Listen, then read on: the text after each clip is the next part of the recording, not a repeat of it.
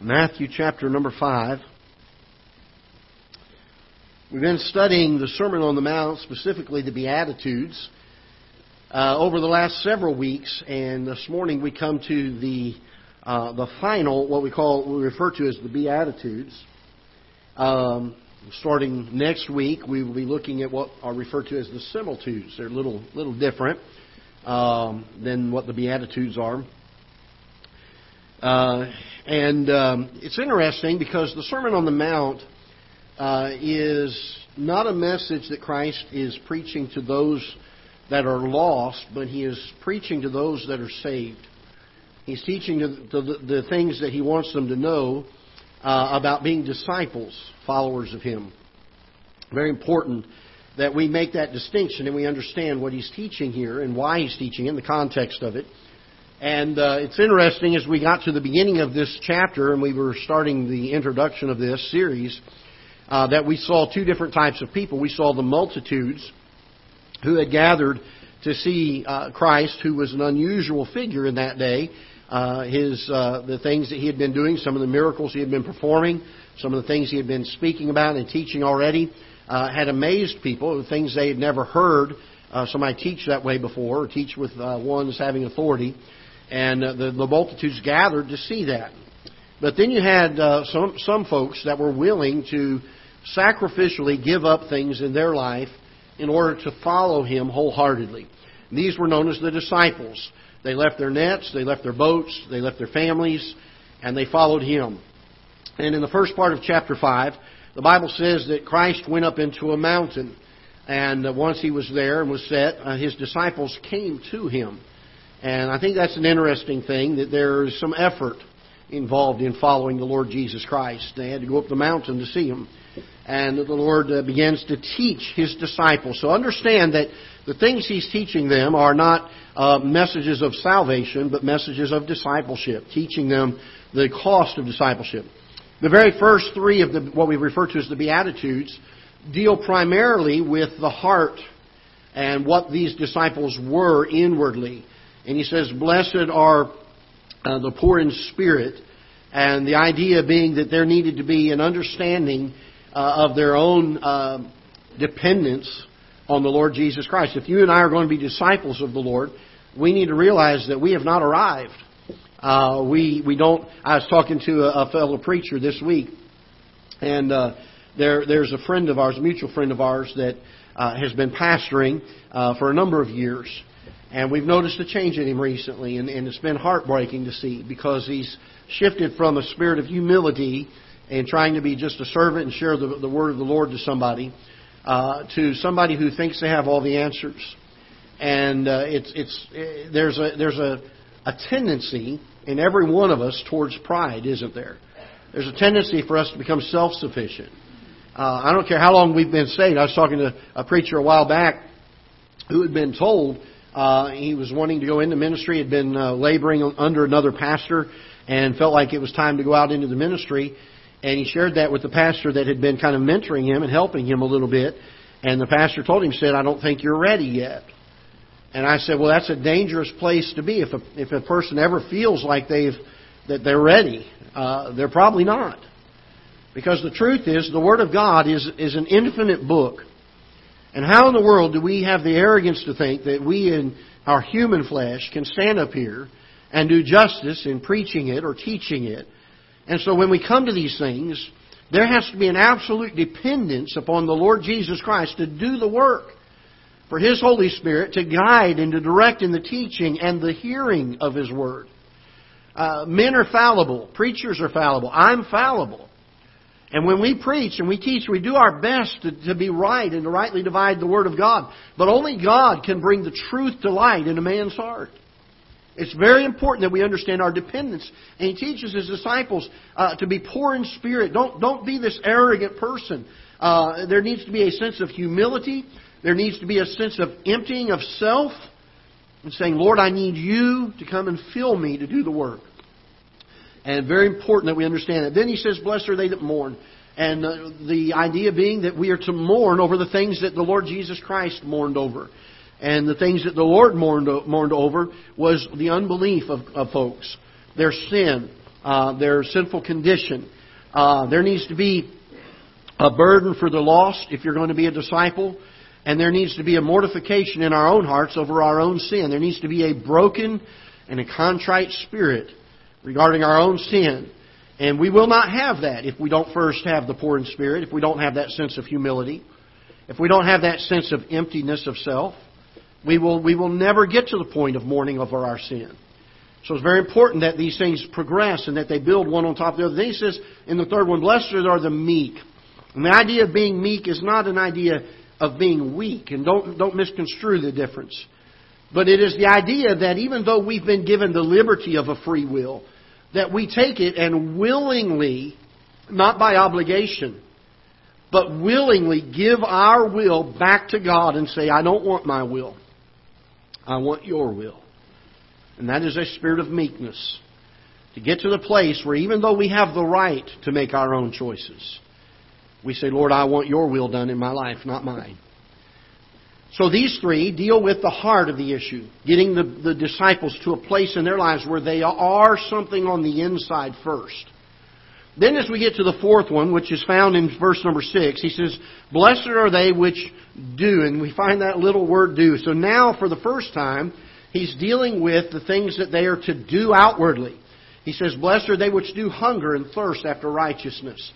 We talked about the fact that if we don't have a hunger and a thirst for the things of the Lord, that more than likely it is because we are feasting on things of a non-spiritual nature. We're feasting on the things of this world, the appetites of the flesh.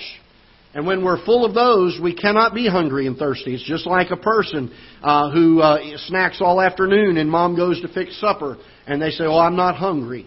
Why? Because they were eating things that weren't wholesome for them, things that weren't right to be eating yet. And if there's not a hunger and a thirst in the heart of a Christian to seek after righteousness and the things of the Lord, chances are it's because we've been filling our lives with other things of our appetites. And verse number 7, he says, blessed are the merciful. And we talked about the fact that we're to show mercy as we have received mercy. We dealt with the mercy that God has shown us in salvation. The fact that we deserve death and hell for eternity. That's how bad our sin is. Not hell for just a few months or a few weeks to pay for our sin, but for eternity. That's what we deserve. And yet God, in His love for us, extended His mercy. He talks about the disciples. Listen, fellas, you need to be merciful. You need to be able to show mercy to others as you have seen mercy extended to you. And verse number 8, he says, blessed are the pure in heart. And we spoke about the idea of the fact that our heart is desperately wicked above all things. Who can know it? How do we get a pure heart? We get a pure heart by feasting and saturating our lives with the Word of God. This book has a cleansing effect. And if we're to have a clean heart, then we have to think on things that are pure and just and right. Things that are of a good report and things that are virtuous. How do we do that? We saturate our minds by the Word of God. Psalm 119 verse 9, wherewithal shall a young man cleanse his way by taking heed thereto, according to Thy Word. With my whole heart have I sought Thee, oh, let me not wander from Thy commandments. Thy word have I hid in my heart, that I might not sin against Thee. How do we have a pure heart? We feast upon God's Word. We saturate our minds with it. We read it. We study it. We memorize it. We listen to preaching. We sing songs about it. All day long throughout the day, we feast upon God's Word. Gives the purity to our hearts and our minds.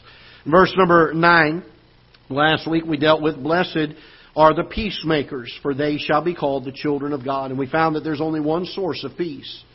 And that is by having the regenerative, the redemptive power of the Lord Jesus Christ applied to us. By trusting Christ, there was no peace before we got saved.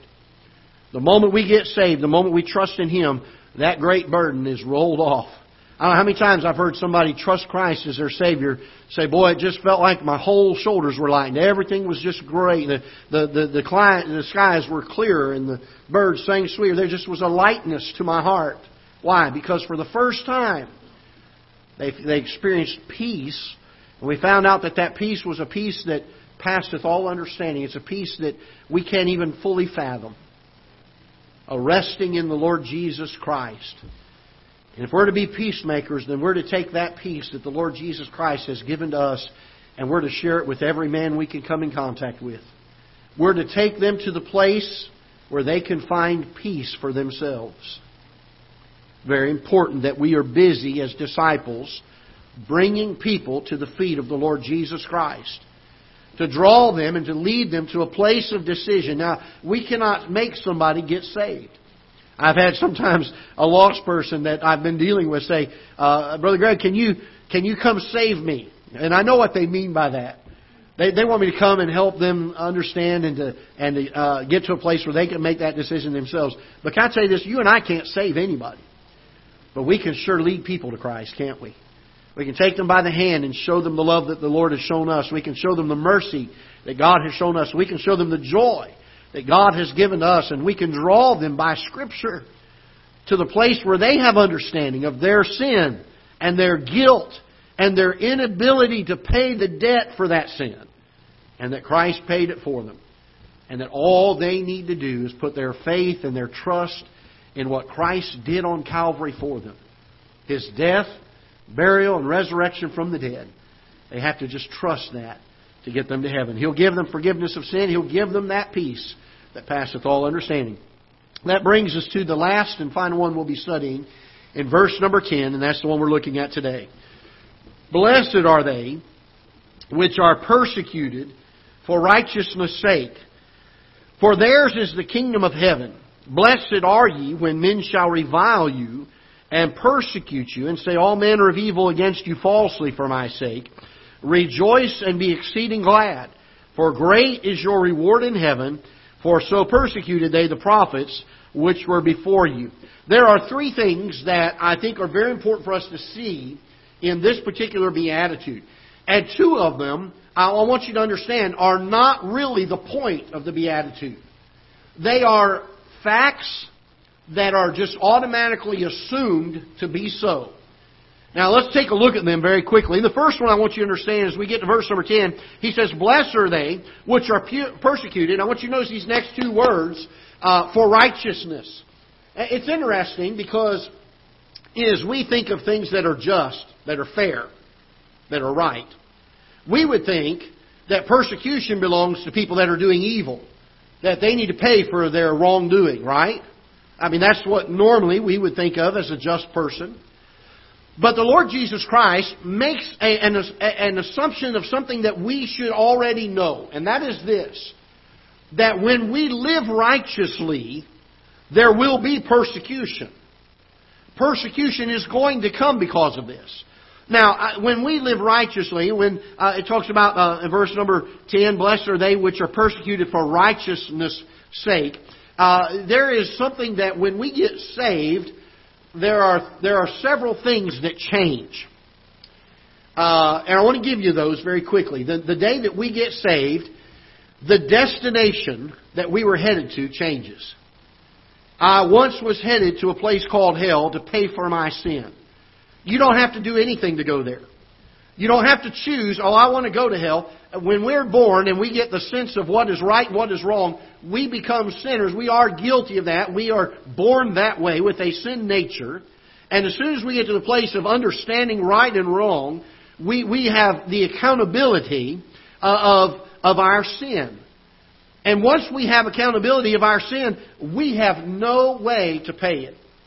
There's not a big scale in heaven. You won't find that anywhere in Scripture, where God puts all of our good on one side and all of our evil on the other side, and that if our good outweighs the bad, we get to go to heaven. That is not found anywhere in Scripture. But even if it was, you know what God's view of our good is? It says all of our righteousnesses are as what? Filthy rags.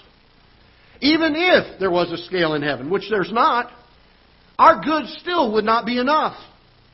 If we did all that we could, if we gave all of our goods to the poor, if we gave our bodies to be burned, if we did all of these great and noble acts, it would not be enough to pay for our sin. We're lost and there's no way we can be found by ourselves. We owe a price and we owe a debt. There's no way to pay it. We're living in a society that's trying to justify forgiving college debt. I don't care where you stand on that politically. But a lot of people enter into a debt, and the truth is they get to a point where they can't pay it back. There's consequences for that, by the way. You have to pay the consequences for not being able to pay it. And that's the position we find ourselves in when we realize we're sinners. So I was headed to hell. The moment I understood the difference between right and wrong, the moment I could discern between what was right and wrong, I became guilty of my sin and responsible for it. But when I got saved, my destination changed. I'm no longer going to hell. I'm going to heaven. I'm going to live with Him for eternity. There's another thing that changed when I got saved, and that was my inclination, my heart, the things I desired. Set your affection, Colossians chapter 3, set your affection on things above, not on things on the earth. Take your Bibles, if you will. Turn with me to John chapter number 14. Hold your place there for a moment. Philippians chapter 3. Philippians chapter number 3. And verse number 4. Philippians chapter number 3 and verse number 4. This is the testimony of a fellow by the name of Paul. He used to be called Saul. Earlier, when he got saved, his name was referred to from then on as Paul. And he gives us his testimony in Philippians chapter number 3. Let's look in verse number 4. Philippians chapter 3, verse number 4. Now this is Paul's own testimony. He says, though I might also have confidence in the flesh, if any other man thinketh that he hath whereof he might trust in the flesh, I more. In other words, he's saying, if any man in the world has the ability to trust in flesh, he said, I would think I'd be the one. Notice, because he gives all of these accolades. He says, look at how good of a person I was. Circumcised the 8th day in the stock of Israel, of the tribe of Benjamin, and Hebrew of the Hebrews. As touching the law, a Pharisee. Pharisees were known for their wickedness inwardly, but outwardly they were very, very holy people. They were clean. They were whited. They lived holy lives. It was their inner condition that God condemned them for.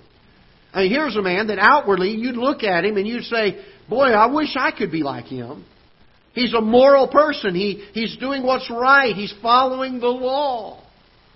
He was a Pharisee of the Pharisees. Notice it says here in verse number 6, concerning zeal, there was nobody more zealous than Paul. Paul said this imposter that called himself the Christ, this Jesus, he was an imposter. He called himself the Messiah. And he thought that he was doing God a favor by bringing into arrest and sometimes even being consenting to the death of those that had put their faith in Jesus Christ. And so he went about arresting and torturing and martyring people that were putting their faith in Christ and thought he was doing God a service. You know, there's a lot of people today that think they're okay with the Lord and their relationship is all right with them, and they're just mistaken. They just are. I don't know how many times I ask somebody, do you know for sure you're going to heaven? And they'll say, oh yeah, I hope I do. And I'll say, what are you counting on to get you to heaven? Well, I try to live the best I can. I don't know how many times I've heard that. But they're wrong. It's not what the Bible says. In order to get to heaven, Jesus said, I am the way, the truth, and the life. No man cometh unto the Father but by me. There's one way to get to heaven, not many. There are not many roads, though some preachers around the country on television would tell you there are a lot of roads and they all lead to heaven. No, they don't. There's one. And that is by faith in what Jesus Christ did for us on Calvary. And that alone. It's the only way. He goes on to say, in a zeal persecuting the church. I thought I was doing God a favor. Touching righteousness, which is in the law, I was blameless.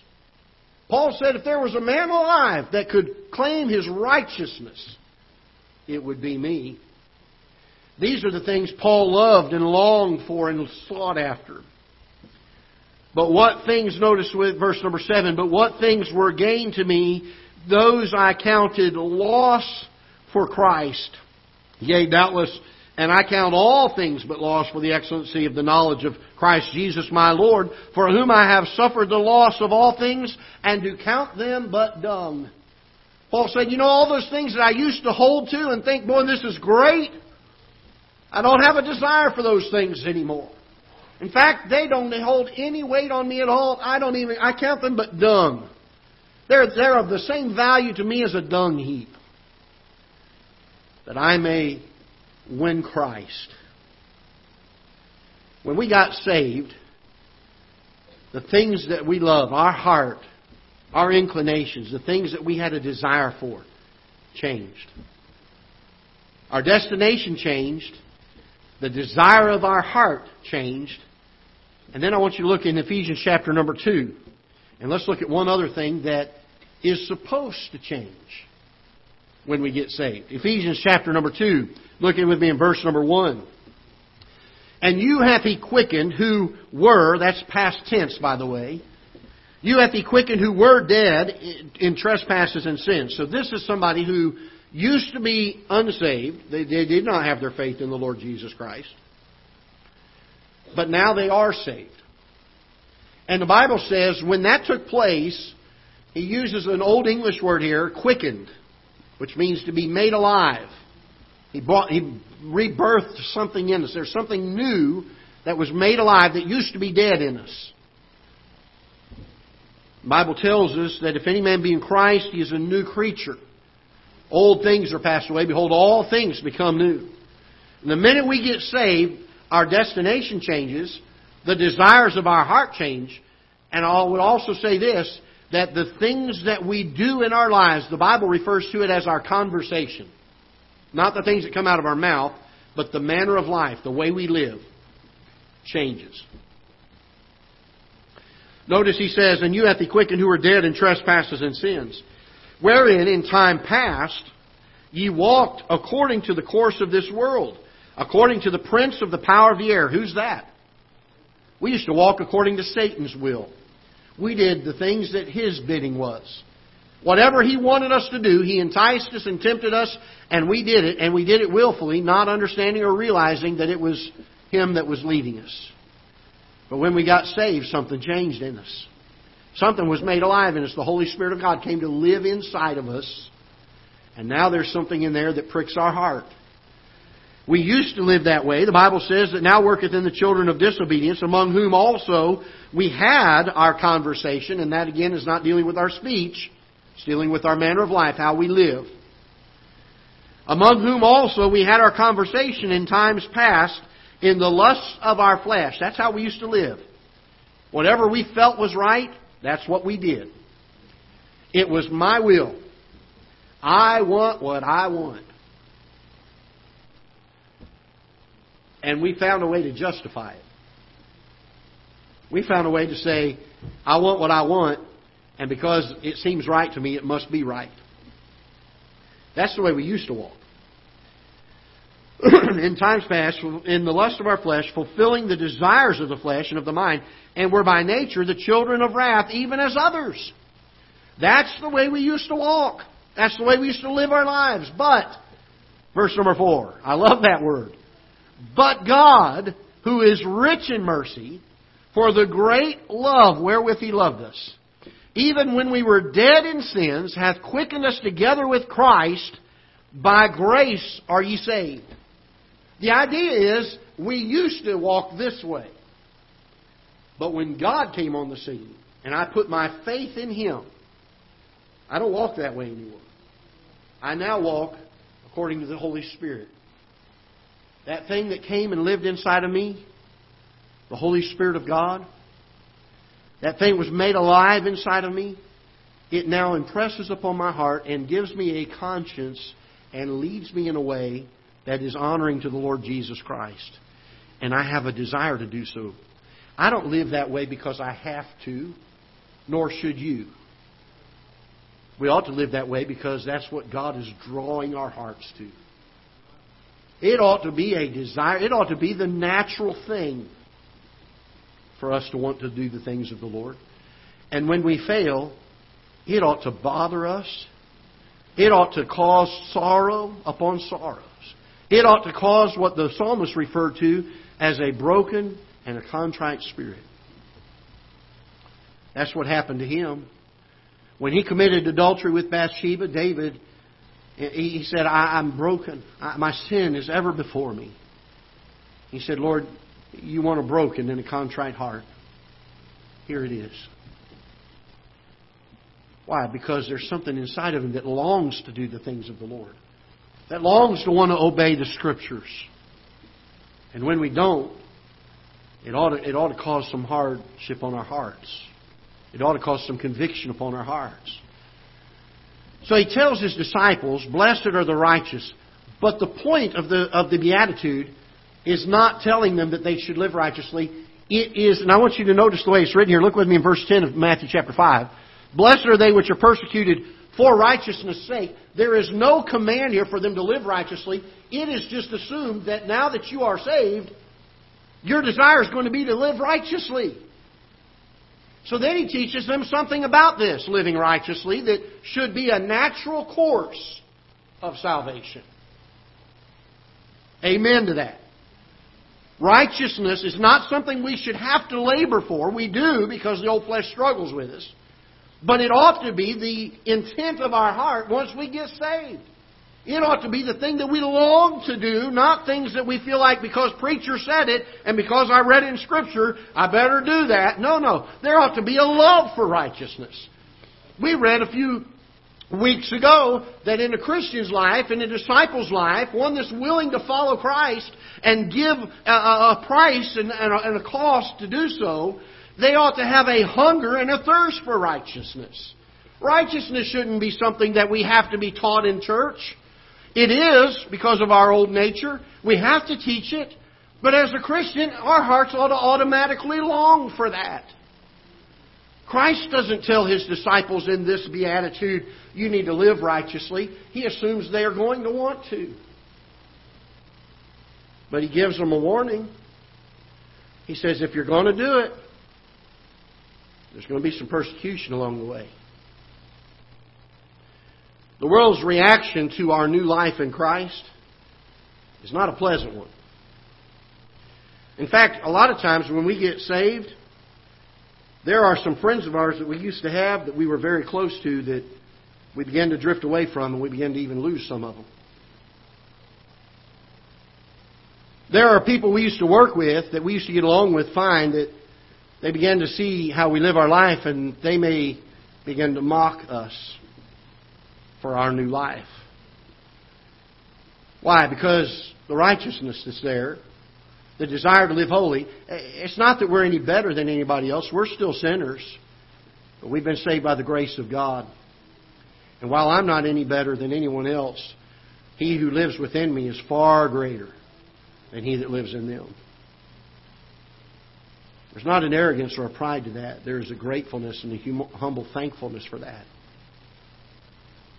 But for the grace of God, we would still be headed to hell today. And He says there's going to be some persecution that's going to come. Notice what He says here in verse number 11. There's three things that the world is going to do when we get saved. And we begin to live righteously. He says, blessed are you when men shall, number one, when men shall revile you. The word revile is an old English word. We don't use it a whole lot anymore. You hear it every once in a while, but not very often in modern language. It's an old English word, and it deals with what people say about you. They're contemptuous. They're trying to be hurtful in their speech. The word revile means that they are trying to discourage you by the things they say, and they're going to hurt your feelings or try to in every way in the area of things of the Lord. They're going to question your motives. They're going to look at you and say, well, you think you're better than everybody else. And they're going to try to make you be shameful, that you have some kind of a level of pride in your life that you need to get over yourself. They're going to do it. They're going to revile us. Notice He says also in verse number 11, and persecute you. The idea of persecution is to pursue after injuring us. Their desire is to afflict us and to get us to the place where they destroy our desire to follow after righteousness. That's their goal in persecution. They want us to recant this new life that God has given to us. Now, think about this. We get saved. God changes our life. And for the first time, we have peace that passes all understanding. And we have a joy that springs up within us like a well that we can't explain. And they're going to do everything they can by persecuting us to get us to say, I better not do that anymore. Why would we give this up? Regardless of the persecution. But they're going to do it. And He warns His disciples, listen, when you live righteously, there's going to be some persecution, and they're going to revile you, they're going to persecute you. Now, I want you to notice also, He says in verse 11, they're going to say all manner of evil against you. But it doesn't end there. There's another word that follows it. What is it? They're going to lie about you.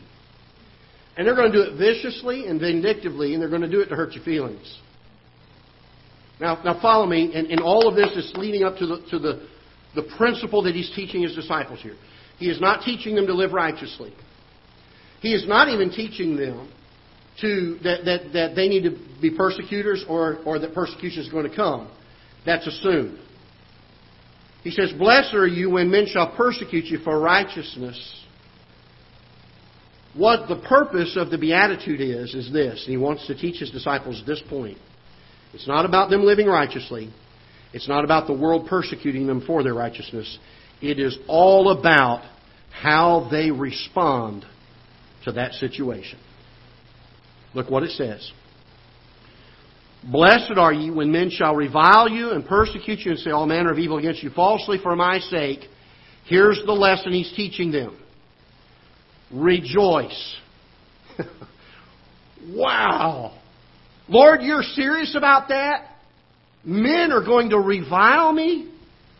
Men are going to persecute me? I mean, my daddy taught me I don't be a doormat for anybody, and boy, those are fisticuffs. I'm ready to punch their lights out for that. That's what I was taught. That's not what Christ is teaching His disciples here, though, is it? He said, rejoice. What? Anybody here love it when somebody speaks of all manner of evil against us falsely? Anybody love that? Anybody just say, boy, praise the Lord, somebody reviled me today. But that's what He's teaching His disciples, isn't He?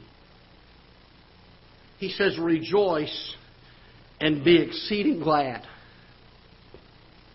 He teaches them three things about their response. I want to give them to you real quick and we'll be done. The first thing that He teaches them is that they are to rejoice when the persecution comes. The second thing He says is be exceeding glad. You ever had anybody excessively glad around you? They get on your nerves about how glad they are. They're just so bright and positive. You're like, ooh, they just ooze gladness and joy. That just irritates me.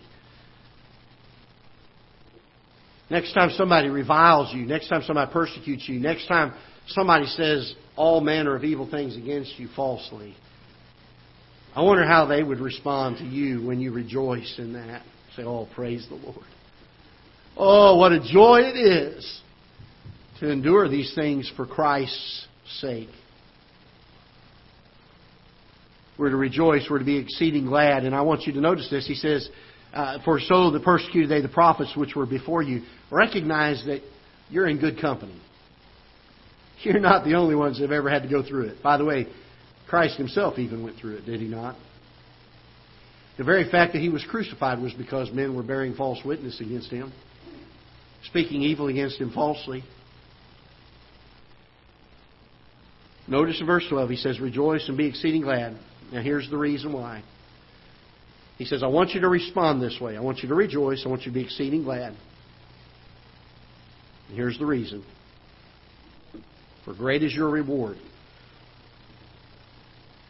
And if that's all He said, there'd be a lot of us saying, boy, it's just not worth it. Because any kind of earthly reward may or may not be enough to overcome the persecution and the reviling and the false statements that people make against us to hurt us. But he says, great is your reward in heaven.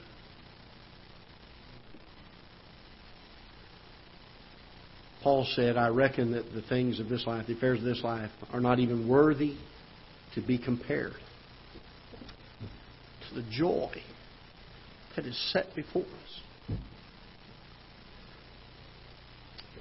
Let's turn back to Philippians, if you will, and we'll end here, chapter 2. Chapter 3. Philippians chapter 3.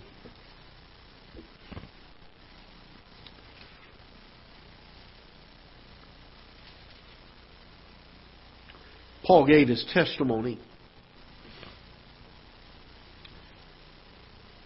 Verse number 8, he says, Yea, doubtless I count all things but loss for the excellency of the knowledge of Christ Jesus my Lord, for whom I have suffered the loss of all things, and do count them but dung, that I may win what?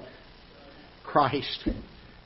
Having Christ as my reward is a greater joy than any persecution or any reviling or any false witness against me that somebody says to hurt my feelings.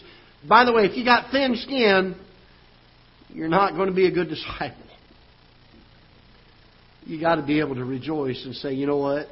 If they're doing it for Christ's sake, for my attempt to live righteously and godly, my attempt to be pleasing to Him, if that's what their purpose is, then I'm going to rejoice in it. I'm going to be happy about those things. Why? Because I'd much rather win Christ. Oh, the joy that Christ brings into my life. There's not a persecution on this earth. By the way, that's why millions over the years have been burned at the stake. They've been hung. They've been boiled in oil. They've been martyred. Vicious and cruel deaths for the cause of Christ. Why? Because Christ was far more precious to them than the persecution hurt them. That I may know Him, look verse number 10. That I may know Him in the power of His resurrection, the fellowship of His sufferings, being made conformable unto His death. If by any means I might attain unto the resurrection of the dead, not as though I had already attained, either were already perfect, but I follow after, if that I may apprehend that for which I am apprehended of Christ Jesus. In other words, that joy, that desire to live right, I want to pursue that. He's put that in my heart. I want to follow it wholeheartedly.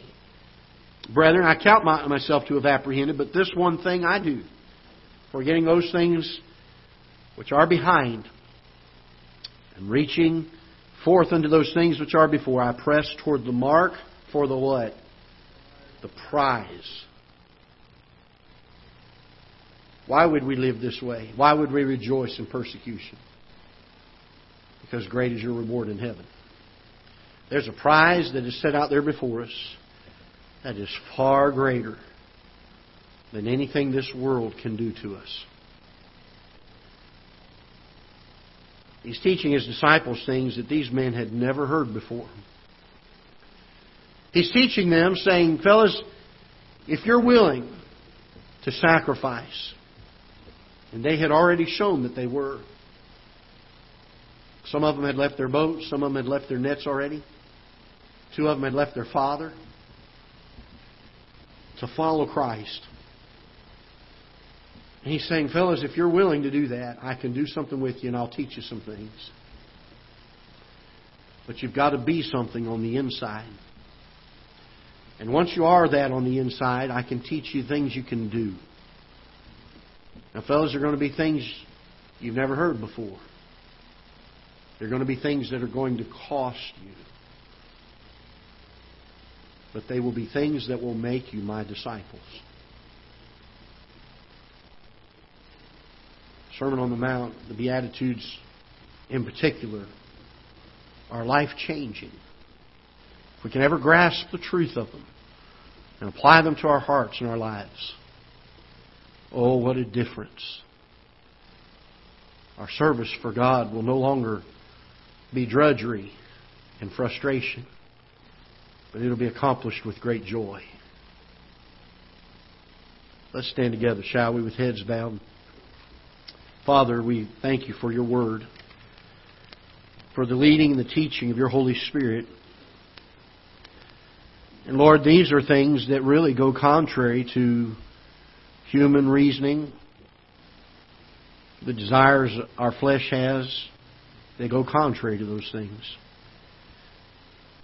But they are what You have given us